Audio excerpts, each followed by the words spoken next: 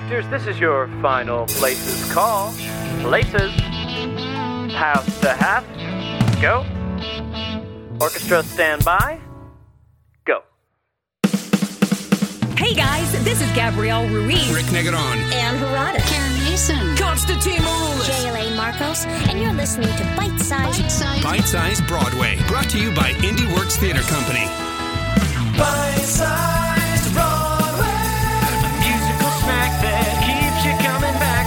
Bite-Size Broadway. Get your day started right with an opening night. So open your ears and get ready to go to a full mini musical inside your phone. From Bite-Sized Broadway. Now on with the show. Bite-Sized Broadway. Bite-Sized Broadway. Now on with the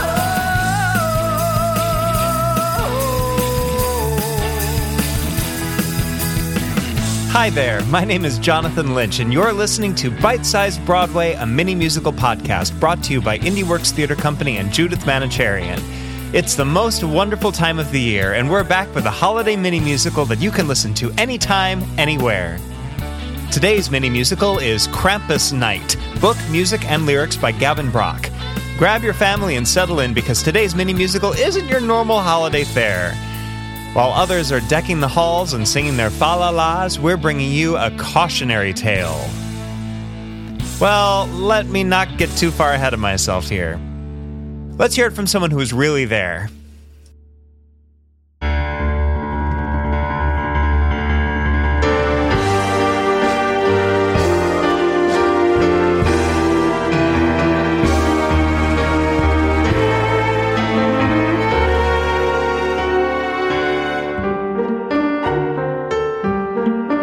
Did you ever hear of Darius Smith, the terror of year 3?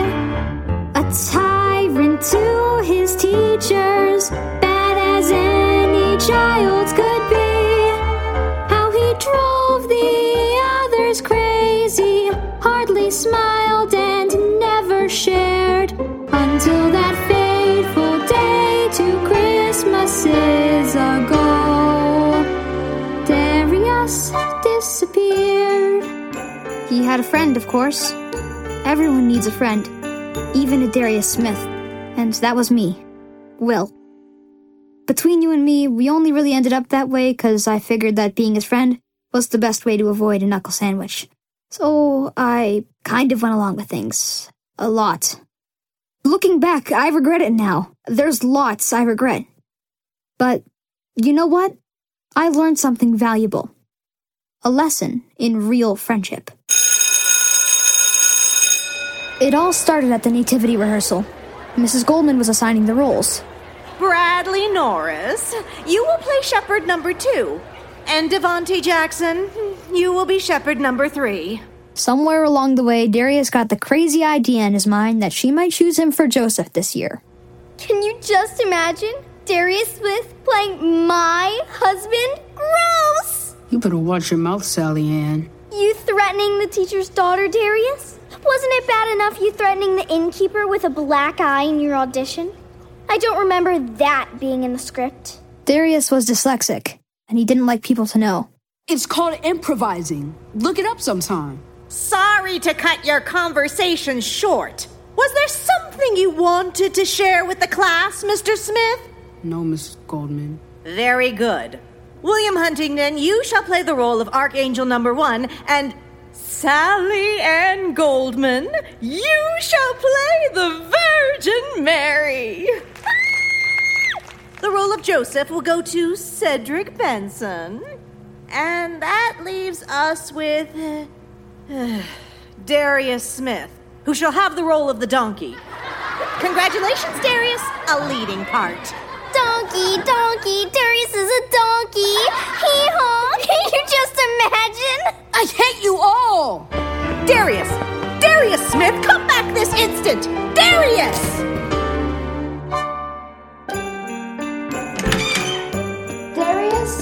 Darius! I thought I'd find you here in the bathroom. Mrs. Goldman sent me to look for you. Are you okay? I don't want to talk about it. Try not to be sore, okay? Not everyone's gonna get the role of Joseph. Donkey, though? She hates me. Sure she hates you, but you hate her too, so I guess that makes you even. Look, will you come back to class? It stinks in here. I hate Mrs. Goldman. I hate school. They're all waiting for you. I hate every single person in that hall that takes me for a fool. Needless to say, I hate the nativity play. Oh, but most of all, yes, most of all, sincerely, truly, most of all. Don't say it. I hate Christmas. You don't mean that. Yes, I do. I hate Christmas. And I don't believe in Santa Claus. You really shouldn't say those things, Darius. Just because you're sore, you didn't get the role you wanted. Don't make me hate you too. I hate that Mrs. Goldman's daughter gets the lead in every play. I hate how she feels the need to pick on me like every single day. Oh, to escape this festive madness and somehow disappear. I hate Christmas. And I hate Mrs. Goldman. And I'd give my new front teeth to be anywhere but here. All the phony decorations, the phony snow and the phony cheer that only comes to visit on the phoniest time of year. If it all blew up tomorrow, heck, I wouldn't shed a tear. Lord, I hate Christmas and Sally and Goldman. And I wish I could be any place but here. You know, I'm pretty sure Mrs. Goldman feels the same way. I can practically hear her whining about me now. I loathe the chaos and the carnage, all the debates and endless fights. If I could, I would restrain him with a string of Christmas lights. If I had one Christmas wish to welcome in a brighter year, it's that Darius Smith would simply disappear. I hate that Mrs. Goldman's daughter gets the lead in every play. I hate how she feels the need to pick on me like every single day. If I had one Christmas wish to welcome in a brighter year, it's that I'd be any place but here. That Darius Smith would disappear. That everyone would end and there would be peace on earth. Oh my God, I hate Christmas. And I wish I could be any place but here.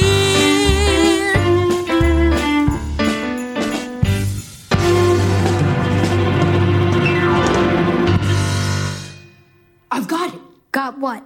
A plan. A plan for what? My friend, I think I may have just come up with the Christmas prank to end all Christmas pranks. Are you in? What? Say you're in. Darius! Well, I know you're in there. Return to class immediately. You did not receive a hall pass. If I agree, will you come back to class? Sure. Both of you return this instant, or you can say goodbye to break times this side of the Christmas holidays. Okay. I'm in. And Sally Ann won't know what hit her. Soon she'll live to rue the day she ever dared to laugh at me and sneer at me that way. And you'll go down in history for making her finally pay. That's not very Christmas spirited of you, Darius. What do you mean, make her pay? See you later, alligator.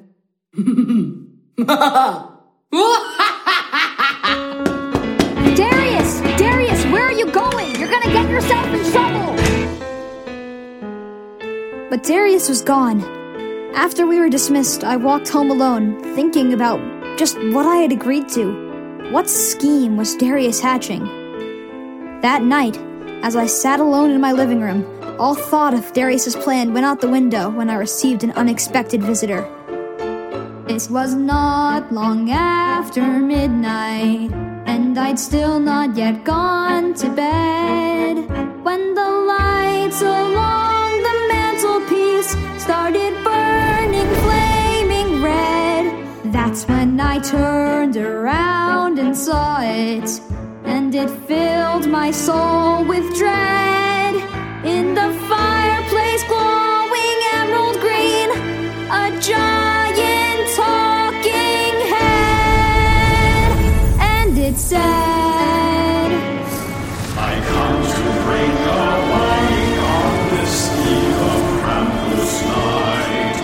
Oh, Krampus of the underworld has nursed Mary in his sight. She failed to heed my warning and don't mend your wicked ways. To the underworld he will steal you to live out your eternal days. Krampus, I said. What's a Krampus? Before I knew it, the head had sprouted arms and legs until, standing in my own living room at no bigger than 2 feet tall, there it was, a real-life Christmas elf. What's a Krampus? Sweet child, I thought you'd never ask. Did you never hear of old Krampus, who stalks like a thief in the night?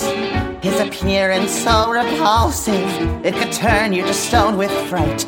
Did you never hear tell of his cloven hooves or his look of fiery dread? Every bit as dark and penetrating as the horns atop its head. How he stalks the street on Krampus Night with a portal in his sack, in which he steals away the wicked to never bring them back. And where does he take them? Those that cannot be saved are taken away to the underworld. And then what? Generally, we don't like to talk about that. We wouldn't want to scare the kiddies now, would we? But you've nothing to fear from old Krampus if you know dues for which to pay the price. Clever Krampus sorts the bad from good as we distinguish men from mice, and metes out whatever punishment's deserved. It all depends if you're naughty or nice. And how does the Krampus know who's naughty or nice? The naughty list tells all. At once the elf produced a scroll, the likes of which I never seen. Golden names appeared and danced around like writing on a screen. And at the top of the list was Darius, with his catalog of crimes. My own name there right beside his accomplice countless times. So how do I avoid the Krampus? I said, meeting the old elf's gaze. There's only one hope, The elf replied, and that's to try to mend your ways. Be not led astray by one who is lost, and consider hard the choices you make. For when you're the culprit of the crime, the responsibilities are yours to take.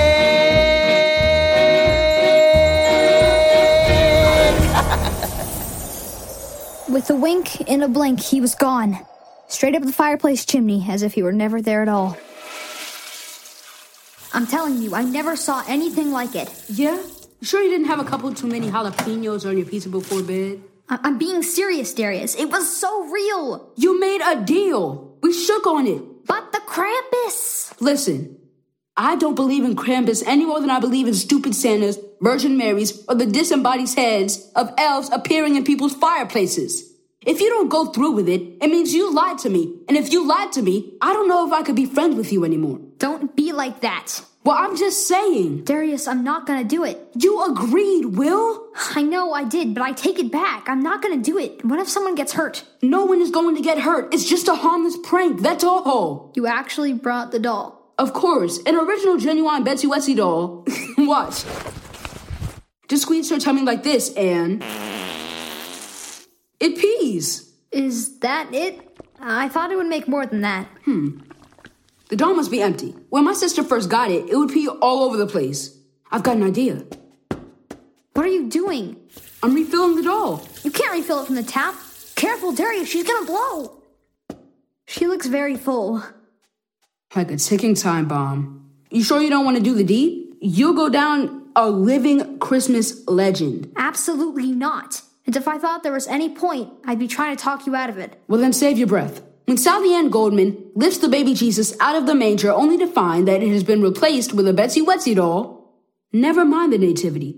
This will be the greatest story ever told. You're insane. Oh, hush your mouth. Sally Ann totally deserves it. Whatever makes you happy, Darius.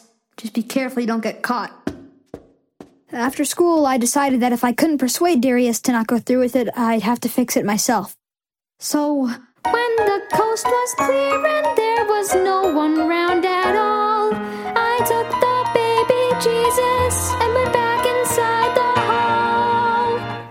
William Huntington, what are you doing in the manger? Nothing, Mrs. Goldman. See? Nevertheless, you know better than to be up there. The set cannot be disrupted before this evening's performance. Come down from there. Here, let me help you. What's that in your backpack? Nothing, Mrs. Goldman. I'll see you later. Walking, not running, Mr. Huntington.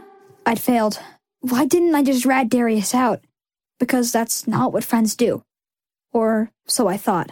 Looking back, I wish I had. At least someone else would know what was going on before what happened. That evening, the nativity went ahead as planned. Well, kind of. Down in Bethlehem, down in Bethlehem, down in Bethlehem. Any minute now, a child will be born to save the soul of all mankind. In a humble manger down in Bethlehem, in a stable where we lay our holy tale. A long time ago, a young woman named Mary lived in a village called Nazareth. One day, an angel appeared to her. Mary, you are blessed by God and will give birth to a son, and name him Jesus. I will happily serve the Lord, and his will be done. Any minute now, the baby's gonna blow. And there's no way to prevent the danger. If there were some way to address their sheer obliviousness to the time bomb ticking in the manger. Whatever should I do now? Admit what's true now? Or sit and wait? Is it too late to change the fate of my immortal soul?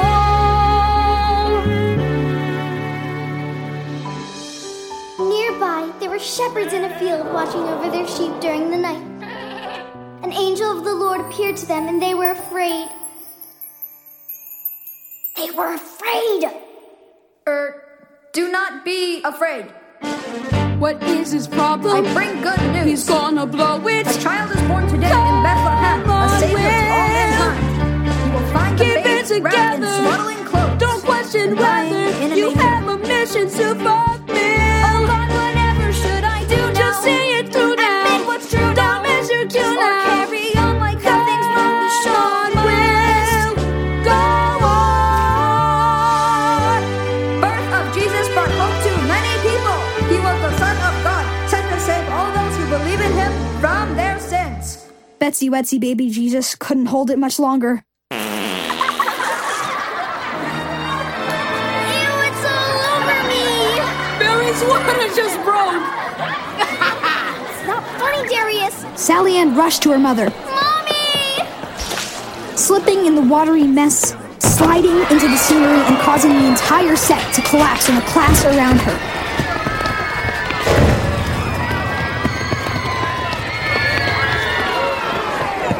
I'm just gonna pause it right there. The rest, as they say, is history, though not in the way any of us expected. The next morning, Darius and I were called into Mrs. Goldman's office. What do you have to say for yourselves? 28 casualties, listing no fewer than 3 broken legs, 2 twisted ankles, a case of mild concussion. And a partridge in a pear tree? I'm pleased you find the situation amusing, Mr. Huntington. There are 28 survivors currently recovering in casualty who certainly don't. I have one third-grade child who had to have a plastic shepherd removed by a proctologist. And don't snicker, Mr. Smith. So, which one of you is the culprit? Don't forget, Mr. Huntington, I have a vivid recollection of asking you to remove yourself from the stage around the vicinity of the manger just yesterday afternoon. Is that so? It was innocent, I swear. I was trying to put the baby Jesus back in the manger. Then why didn't you just tell me that at the time? Because I didn't want to get anyone in trouble. Mrs. Goldman? Yes, Mr. Smith. Now, I'm no Sherlock Holmes or nothing, but it sounds to me like Will swapped the baby Jesus for a Betsy Wetsy. Especially when he was the only one on the scene of the crime, just moments before the incident, and he's trying to shift the blame. Come off it, Darius. This was you. This was all you. Oh, sure. Try and pin it on me. He's clearly lying, Mrs. Goldman. Just the other day, he told me he saw a Christmas elf in his fireplace. I did. See, I had nothing to do with it. Mr. Smith, please wait outside. I will speak to Mr. Huntington alone. Fine. Just don't believe a word he says. Thank you, Darius, but I will take care of it. Well? I have nothing to say. I'm sure you have more than plenty to say. You just don't want to. It's not right for someone to rat out their friend. I won't tell on Darius. Oh, no. So, it was Darius! Will, there are going to be some changes when we come back after Christmas. Given the gravity of the situation, I think you will agree at best that you and Darius be kept apart. Come January, Darius will be in Mr. Strickland's class. No, but he's so mean. Excellent. I think that's what Darius needs. For the time being, at any rate. And a little advice from one human being to another. Choose your friends wisely. Anyone who always gets you into trouble and bails on you when the consequences come home to roost is not your friend. But this isn't fair. I quite agree. If I had it my way, neither you nor Darius would be back after Christmas break. Consider yourself fortunate that you are not being expelled. But take it from me, this is your last chance. After leaving Mrs. Goldman's office, Darius is waiting for me in the hall. How did it go? Will? Don't talk to me. Come on, Will. You're my best friend. Best friend? Is that what you call it? It's always you who makes the trouble, yet it's me who takes the blame. All these schemes and wild ideas of yours, well, they always end the same. Another black spot on my record, another red mark to my name. Though I'm not the best judge of character, that's plain to see. But that sure as sugar don't sound like a friend to me. What are you saying, Will? That you don't want to be my friend anymore? You know what? Fine. See if I care. I didn't do this. You did. Oh, cry me a river, Will. Mr. Smith, it's your turn. See you around, Darius. At the time, I was determined that would be the last time we'd ever speak. Little did I know, I would soon have no say in the matter. That same night was Krampus Night. I was getting ready to sleep when Darius's voice came through the walkie-talkie I got him for his birthday. Will, are you there? I couldn't bring myself to answer. I just listened quietly on the other end. Listen to me. I know I've been an idiot. I should have listened to you when you told me about the elf. I saw him too, Will, on the way home from school. He told me it's too late. The Krampus is going to get me. I wanted to speak, but what could I say? Come on, man. We always fight, and every time the next day, it's like nothing happened. I don't honestly know if I can wait for tomorrow. I need a friend right now. It's 5 to midnight. 5 minutes until Krampus Night is over. If I make it the next 5 minutes, I'll be okay. Are you scared? Scared? I don't believe in Krampus any more than I believe in... What is it? It's nothing. My own reflection. Listen, Will, whatever happens, I want you to know I'm sorry. I wasn't a better friend to you. You were the only one that was ever there for me. Will, are you there? Yeah, I'm here. I hear something. What is it? From above. On the rooftop. Sounds like hooves. Like reindeer hooves? No. Not like reindeer hooves. Like something else. It's getting closer. Will, I'm scared. Just try not to freak out, okay? Breathe. It's here, Will. It's right here. It's standing in front of me. Darius? Darius? No, you've nothing to fear from old Krampus. That was the last time anyone heard or saw from him, ever again. If you must for which to pay the price. They say he was expelled, but I know what really happened. Clever Krampus swipes the bad from good, as we distinguish men from mice.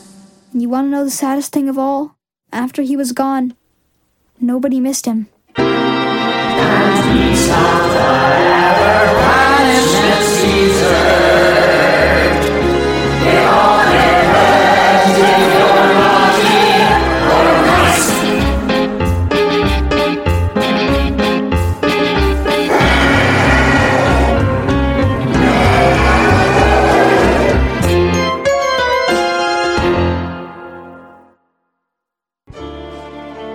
That was Krampus Night, book music and lyrics by Gavin Brock, starring Justin Sardella as Will, Donovan Louis Bazemore as Darius, Sierra Ryan as Mrs. Goldman, Skylar Matthews as Sally Ann, and Darius Rose as the elf. Krampus Night was recorded at Threshold Studios in New York City with direction by Christopher Michaels, music direction and orchestrations by Louis Danowski, sound design by Sean Haggerty, post-production by Mike Luno, and casting by Gregory Jafari Van Acker of the Casting Collaborative. Lights and main curtain stand by. We'll be right back after this brief intermission for a talkback with Gavin Brock about writing musicals for children, adapting theater for international audiences, his brand new holiday book, and more when we return right after this. Lights and main curtain go. It's a quick intermission, folks. Let's make it quick. Hey there! Enjoying the show so far? Want even more out of your bite-sized Broadway experience? Get full-color digital playbills, early singles and episodes, and exclusive backstage access to other exciting rewards and extras by becoming a Patreon subscriber. For as little as $3 a month, you can unlock perks you just won't find anywhere else. We're giving you a peek behind the curtain to see just what goes into making a mini musical podcast. Plus, a chance to speak directly to the artists in monthly AMAs. Places for Act 2, everybody. Places. Ooh, looks like Act 2 is about to start. Visit patreon.com/bitesizebroadway to find out how you can become a subscriber today. Sorry. Enjoy the rest of the show. Lights and curtain go. Have a great second act. Hey everybody, I am here with the composer, lyricist, and book writer of Krampus Night, Gavin Brock. Hey Gavin, how you doing today? Hey, I'm good, thank you. Nice to see you. Great seeing you too. Your work is fantastic, and something that I really appreciated finding out about you after I sort of got to experience your work is that you are a primary school teacher in London. Is that correct? I am a primary school teacher. I'm a music teacher, so I'm very fortunate to have a job where I literally just teach music all the way through the school. And I've been there for the last 6 years. I love it. I do love my job. So when you say music teacher, like choirs and bands and all of that stuff? We don't have bands. We do have choirs. It's basically sort of classroom teaching. So I'd be teaching things like how to read music and lots of singing and using classroom instruments. The end of year productions. Last year we did Godspell. We've done Oliver. Yeah, those always go down really, really well. So I try to bring as much musical theatre into the school as possible with singing assemblies. This year we've done a lot of The Greatest Showman, and the kids seem to really love it. You know, they kind of stand, 6-7-year-olds standing there giving it all, going, "This is me." You know, they love it. They have a lot of them come in seeing Greatest Showman before you put it on. A handful, and some of them ended up requesting things like Rewrite the Stars and things, so some of them know it quite well. And some of them can be quite ambitious in their selection of songs. I'm just really glad that sort of musical theatre and, you know, Pasek and Paul and all those composers are kind of getting a much broader audience than they did when I was a musical theatre nerd of 6 years old, you know. Absolutely. I think back on that time for me, and like if I hadn't sort of been like in a pseudo theatrical family kind of a thing, then I probably wouldn't have known about a lot of these things because it just wasn't in my school in that way. So on behalf of all like grown up music theater nerd kids, I want to thank you for your service. No, absolutely. It was the same. Like when I was in secondary school, I think was when I really got into musical theatre because we had nothing in primary school, and we did a production of Godspell, and that really stayed with me. Now, I'm not a particularly religious person, but the tone of it and the love and joy of it is so contagious. You know, the last year I had quite a difficult year 6, and so I brought it in with them. Over the course of them kind of getting used to and getting to know it, their attitude sort of changed. You know, I think musical theatre sort of has the power to do that, you know. Pippin and things, you know, they're life enhancing, and I really value that about musical theatre. Absolutely. It's so wonderful that you are introducing these brilliant works to these kids, that they can get early exposure in all of this. No, absolutely. I've got to think about what we're doing for this year's Year 6. And I have a feeling they're going to go for Greece. And I've got misgivings about Greece and what the message of Greece actually is. But, you know, when I was their age, I didn't question that. And I think they'll get a lot out of it. I think they'll definitely find a lot of themselves in the characters. So, yeah, I think that's probably where we're going to go at the end of the year, but we shall see. Now, you've mentioned a lot of musicals that have originated in the United States in terms of things that a lot of the kids seem to be interested in and take a lot of meaning from. Are there any musicals from the UK that they're also sort of that jazzed about, so to speak? Well, we did Oliver a couple of years ago, which was written by Lionel Bart. It's a very famous British musical, obviously based on the Charles Dickens novel. And what really surprises me about that is even when you show the movie from, you know, the 1960s to very urban contemporary children, they still resonate with it. There were still scenes in it where Bill Sikes is about to smack Oliver. You know, he's sort of got him bent over his knee and he's about to whack him. I remember there'd been pandemonium in the classroom because they're so invested in the characters and the story.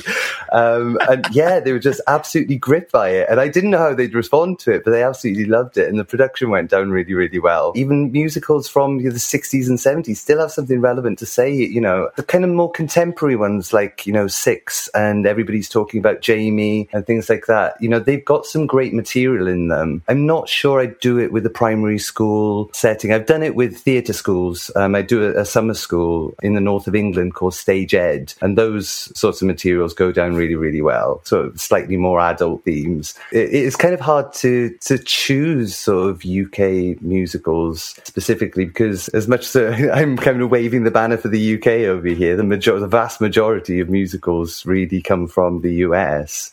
So you mentioned about Stage Ed. Can you talk a little bit more about that? I sort of cut my teeth doing a lot of like summer camp musical theater things, you know, just a lot of like, okay, in this week, we're going to like start from nothing. And by the end of it, we're going to put up a show and it's during the summer and everybody gets really close. So anytime I hear about these kinds of programs or these sort of other kinds of schools outside of main schools that everybody ends up going to, I'm fascinated by it. So Stage Ed is basically a summer camp and it runs for 5 weeks over 3 different sites during the summer holidays. So we have 2 weeks in the Isle of Man, 2 weeks in Liverpool, 1 week in Hull, and every week you'll get a new intake of children. So depending on how many kind of sessions they've signed up for, and you know you'll learn a song from maybe about 6 songs for the juniors and then another 6 songs for the seniors, and they'll put together a show basically for covering I guess 12 different musicals. So they'll sing songs from Something Rotten, and we did It's a Musical, and that went down really brilliantly. Songs from Mean Girls and all these sort of contemporary musicals, and the children love it. So we'll have 1 or 2 choreographers working with them. They'll have a musical director, a director to do the drama, and it's all kind of everyone getting together and putting on a show. And it's a great experience. I love it. And even though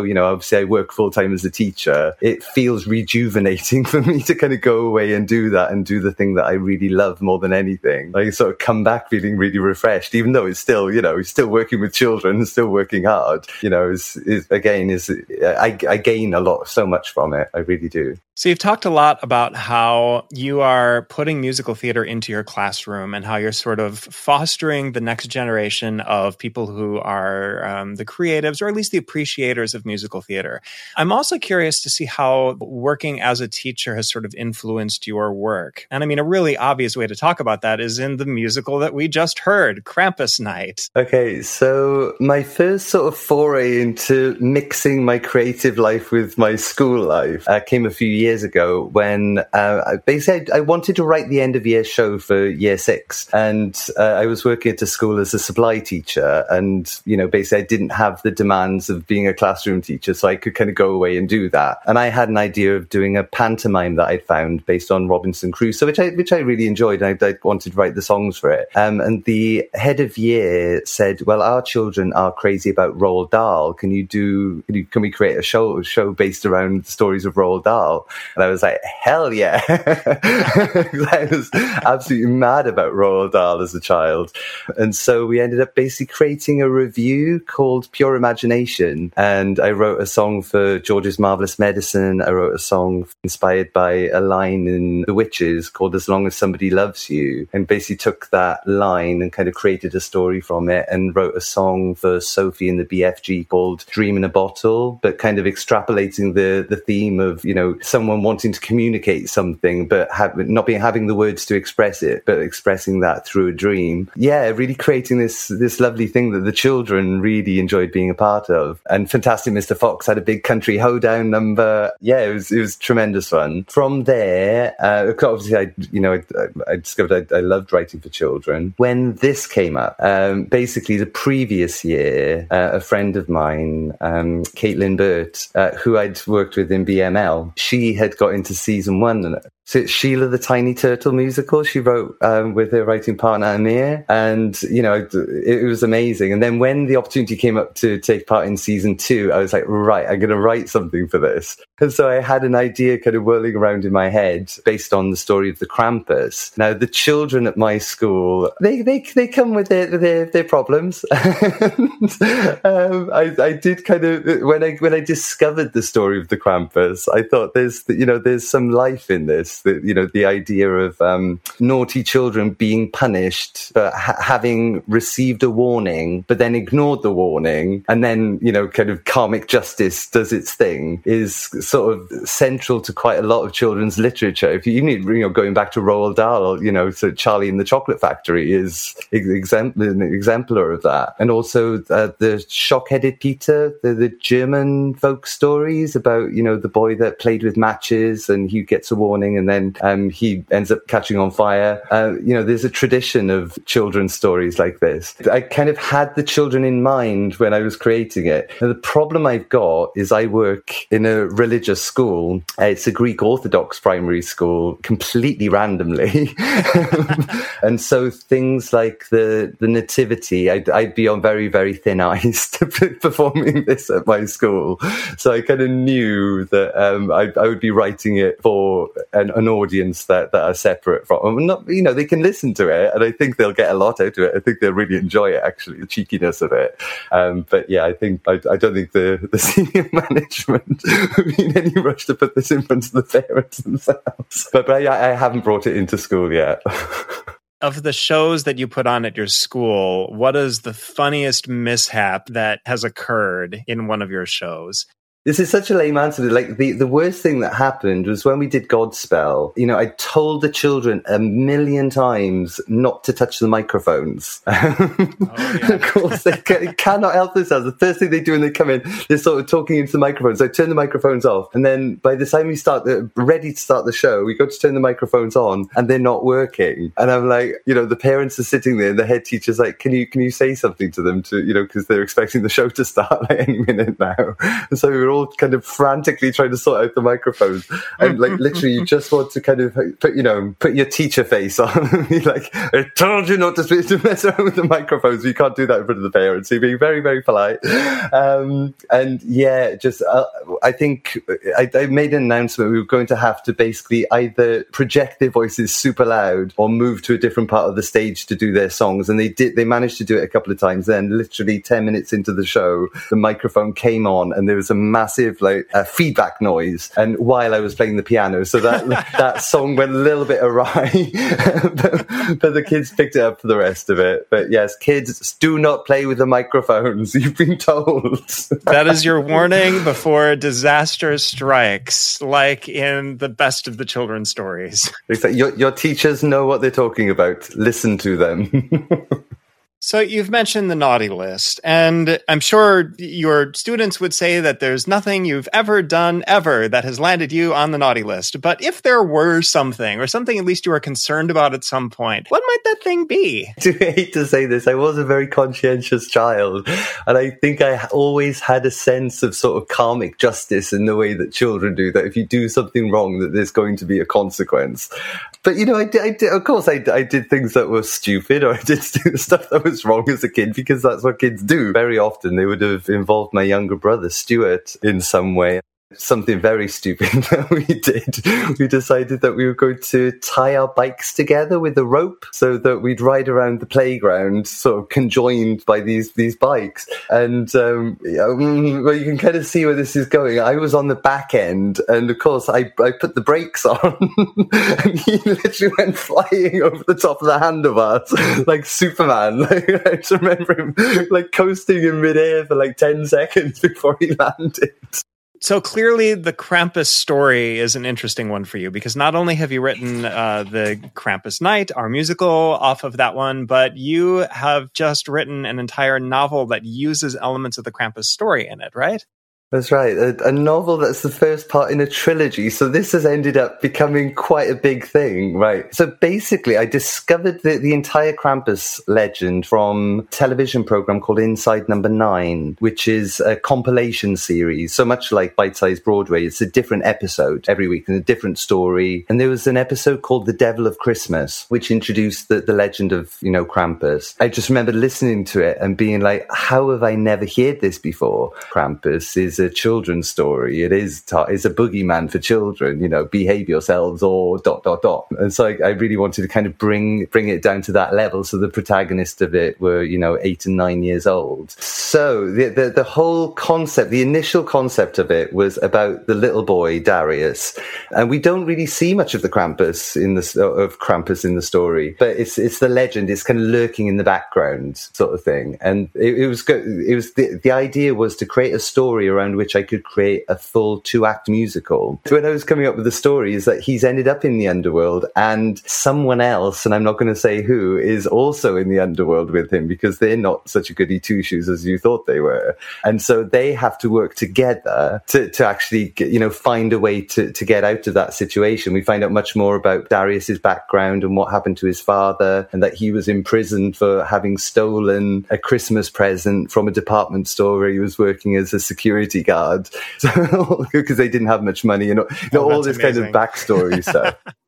Alabaster Snowball. This is a book that has just come out, right? That's right. It launched in Waterstones in Charing Cross Road a couple of weeks ago. And I was very lucky to have a lot of colleagues come and support that. And we had a great time. I managed to give a reading of it, and I had a friend who was hosting the event as well. It was really prestigious and fun. And I'm very lucky in that we've just had an audiobook recorded as well. So it can be accessed globally. You can download the audiobook from Audible and Amazon and Apple Books as well, I think. You can download the ebook, and the paperback is also available to order as well online. So it's a perfect Christmas story, is, you know, obviously the themes and everything in it. I say so myself.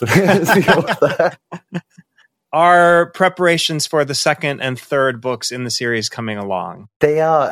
When I finished writing the first one, I was super motivated. I was like, right, I'm going to release one every Christmas now for the next 2 Christmases. We're going to go boom, boom, boom, and then we're going to release the spin-off, which is the story of Darius, and is, you know, so in 3 Christmases time we'll have the whole series wrapped up.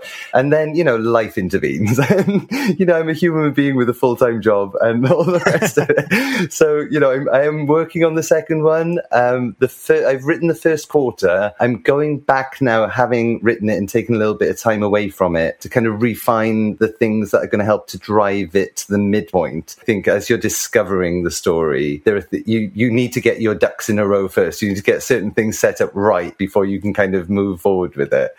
But I'm really excited with the way it's going. I like the twist that it's taken. I like the tone of it because, as is evident in Krampus Night as well, I've got very much a horror comedy kind of tone to my writing, which again is probably influenced by, things like Roald Dahl and Point Horror and all the books I used to read when I was a kid. The whole thing really, the trilogy is really building up to the backstory of where the Krampus comes from. Why does he kidnap the children? Where did he get these various artifacts from, like the sack that allows him to take children away into the underworld? And how does he fly around at night to travel around the way that Santa travels in his sleigh? That he's got another mode of transport, which is invented in the first story. So it's all laying the groundwork really for, I guess, the Darius story. Again, I really want to revisit this at a later point and really extrapolate more from it, because I think it does have more life in it. But when the opportunity came up to basically passing it down to its fundamental elements, was really useful actually to kind of say what is this story actually telling? What's the real core of this story? But there's so much life in it still, I think. It's definitely not the last that you've seen of Darius. You talk about like how attracted you are to these horror kinds of elements, and you're also writing a lot of things about Christmas and the holiday season. That season, along with like horror or spooky stuff, has always sort of been ingrained from like A Christmas Carol, with like ghosts coming and haunting rich old men to amend their ways. Do you think that there's something in that, in like this festive, joyous season that like attracts you to the sort of more horrific elements in it? I think anyone that knows me, would know that if I wrote a Christmas story, it'd be much more along the lines of something like Gremlins than, A Wonderful Life. Because of my sense of humor, really. I've got a bit of a dark sense of humor. But I think, there is something fundamentally Christmassy in these kind of, it's even in the song, isn't it? The most wonderful time of the year. There'll be scary ghost stories and tales of the glories and all of that. That, telling ghost stories, I think, is a long-standing Christmas tradition. And so Christmas and comedy horror, they go together quite well. There's something atmospheric about Christmas that, that's really enjoyable. It sounds like a big impetus for you to be writing novels and novellas is a little bit of like, let me write this story here because musicals work very well when they're adapted. Is part of the goal in your back of your mind like, if I were adapting something to a musical, this is the sort of material that I would love to adapt? Absolutely. I mean, that's really where Alabaster came from. It was out of a desire to have a story around which to write a musical and around which to write songs. Having said that, of course, I've already written a few songs for Alabaster. The way it ended up coming out was because it's set in this sort of magical world where you've got flying and you've got, a lot of very complicated sort of special effects. I wouldn't, until it's a movie, I don't think I'd ever get the budget to have the flying sequences and things that would need to really make it pop. But I do see it as an animated film. I think I got to a point when I was writing it that I was like, this would make such a great movie, perhaps more than a stage musical. That said, I'm not going to completely cut that off, because I went to see a production of Guys and Dolls at the Bridge Theatre recently, which had Marisha Wallace in, who I absolutely adore, and she's come over from you guys on Broadway. Yeah. She was in Something Rotten in the original cast of that, and she came over to play Effie in Dreamgirls, and she's really made a name for herself here. And I'm a huge fan of hers.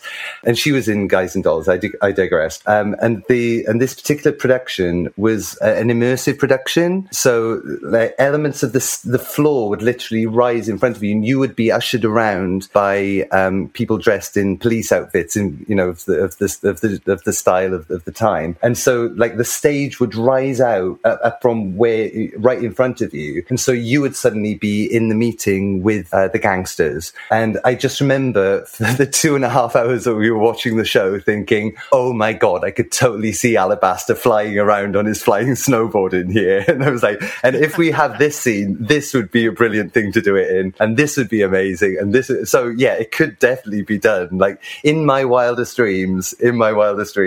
But yes, it definitely, I remember being in that space and thinking that this is where I would love to do it. So you mentioned all this great musical theater writing talent coming up around you, and I can't help but think about BML. Can you talk a little bit about BML and what this program is? BML is the British equivalent of the BMI workshop, the Lehman Engel workshop. He began it over there in the US. And basically, you get partnered up with a librettist or a composer or a lyricist on different projects. So you get buddied up with a different person each week. And so you make connections with people that, and you learn how to collaborate with people, which is a brilliant skill to have. And I'm in the advanced group now. And there's very many of us that have projects that we're all working on that we bring in every week and like to showcase songs from and talk about where they're going or ways to improve them and things like that, or to get feedback on them. And Krampus Night actually was, as some of the people in BML like to go, BML'd. It's actually a verb now as well. To BML something is to have it torn to shreds and have people pick at like different details of it and say, well, could you do this? Could you do that? And Krampus Night was BML'd. And I won't say too much about the things that the comments that were ignored. I did stick to my guns on certain things. I'll fess up actually. I stand my ground on this one. But the song "I Hate Christmas," some of the comments were like, if this child is really, really angry, then why isn't the music also really angry? And my answer to that is like, I could have had the entire score in a minor key, all on one, in one tone. But I kind of wanted it to go from up here, this very Christmassy place, and to establish the world of Christmas first. And also that feeling that you get, like, if you're, we're not always all taken in by the spirit of Christmas. And as you go into the department stores and everyone's running around in a crazy mood, and, you're listening to Mariah Carey sing All I Want for Christmas Is You for the 50 billionth time, you're not always in the mood for this endless kind of Christmassy vibe, and that, I think there's something in that, where you're in a bad mood and everything around you is Christmassy, that I kind of wanted to capture for Darius in that moment, rather than it be, a rocky, angry kind of song, because it's not that. I think more than the feedback that you get from the other people is the fact that you allow the songs to hit the air for the first time in front of an audience. And I think that's where I learn the most, because even before I discovered BML, I used to go to open mic nights. And so I would take a song along that I'd just written and sing it in front of an audience for the first time. And I think until it was actually performed in front of an audience, I couldn't actually say it was finished. I think once I'd sung it in front of an audience, I would know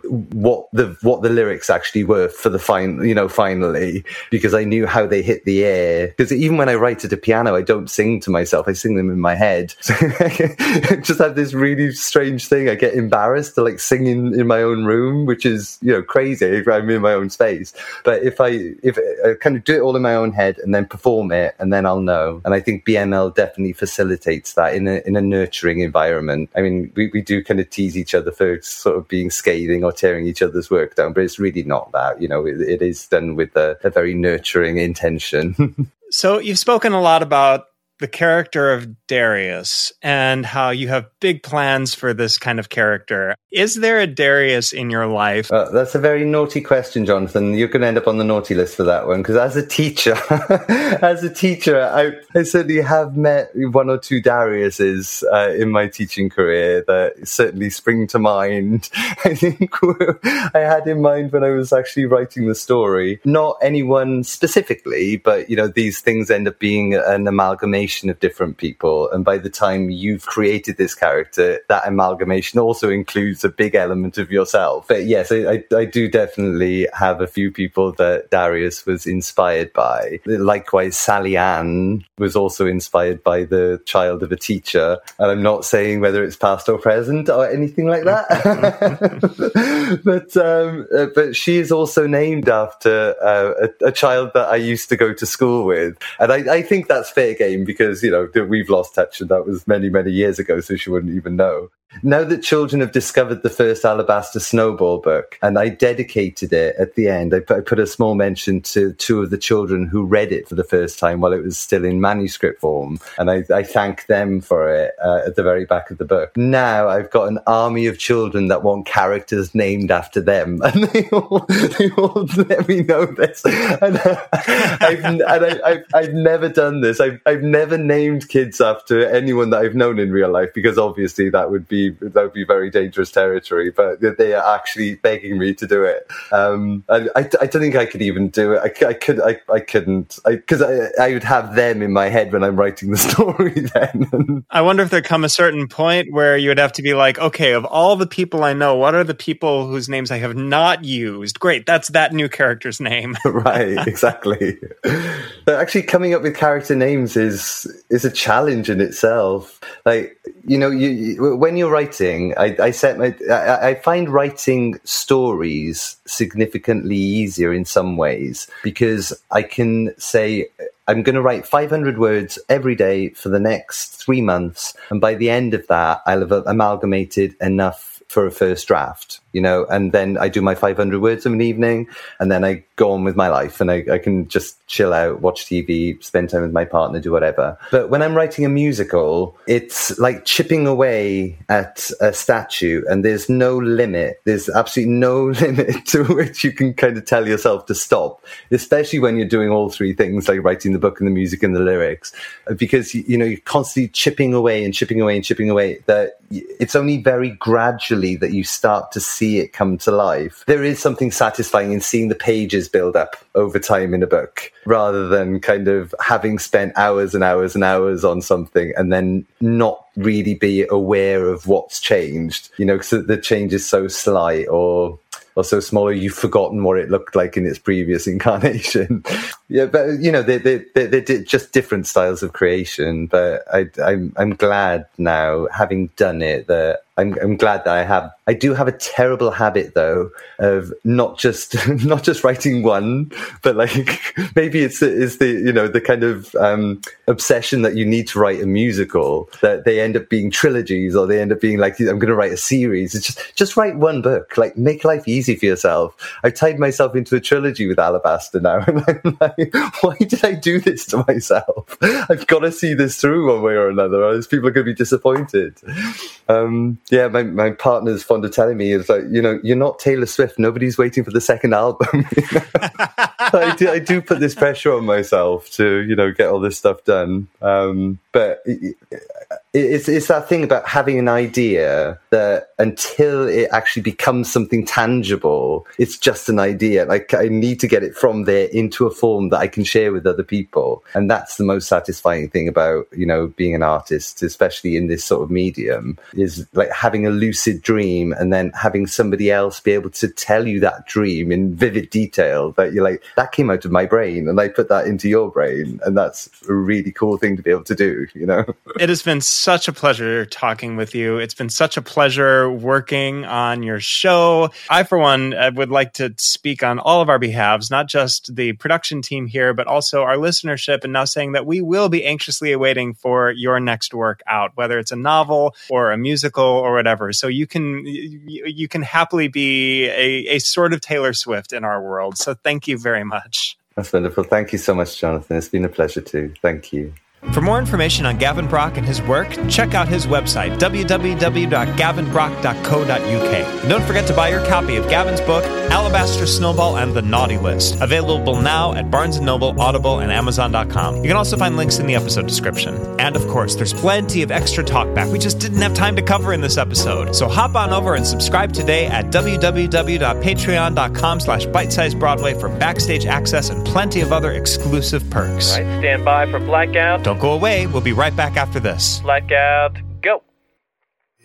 From author Gavin Brock comes the Christmas fantasy adventure Alabaster Snowball and the Naughty List. When factory elf Alabaster Snowball disobeys Santa and adopts the Krampus in secret, he sets off a chain of events that exposes his community to untold dangers and threatens the very existence of Christmas itself. Bursting with action and adventure, it's the perfect holiday gift for kids from 1 to 92. Alabaster Snowball, and The Naughty List. Available now from Barnes & Noble, Audible, and Amazon.com. Well, that's it for this special holiday episode of Bite Size Broadway. We'll be taking a short winter break, but don't worry, we'll be right back with the rest of Season 2 in the new year. And if you haven't listened to Season 1 yet, there's no time like the present. We've got a whole season of mini musicals you can cozy up to on your favorite podcasting platforms. And if you want to give a special holiday gift to a certain mini musical podcast you may be enjoying, we'll take it in the form of a 5-star rating and a brief review. If you'd like to support us on Patreon and get exclusive access to exciting perks, head to www.patreon.com/bitesizebroadway or click the link in the episode description. Happiest of holidays to all our friends around the world. Until next time, everybody, I'm Jonathan Lynch, and this is Bite Size Broadway.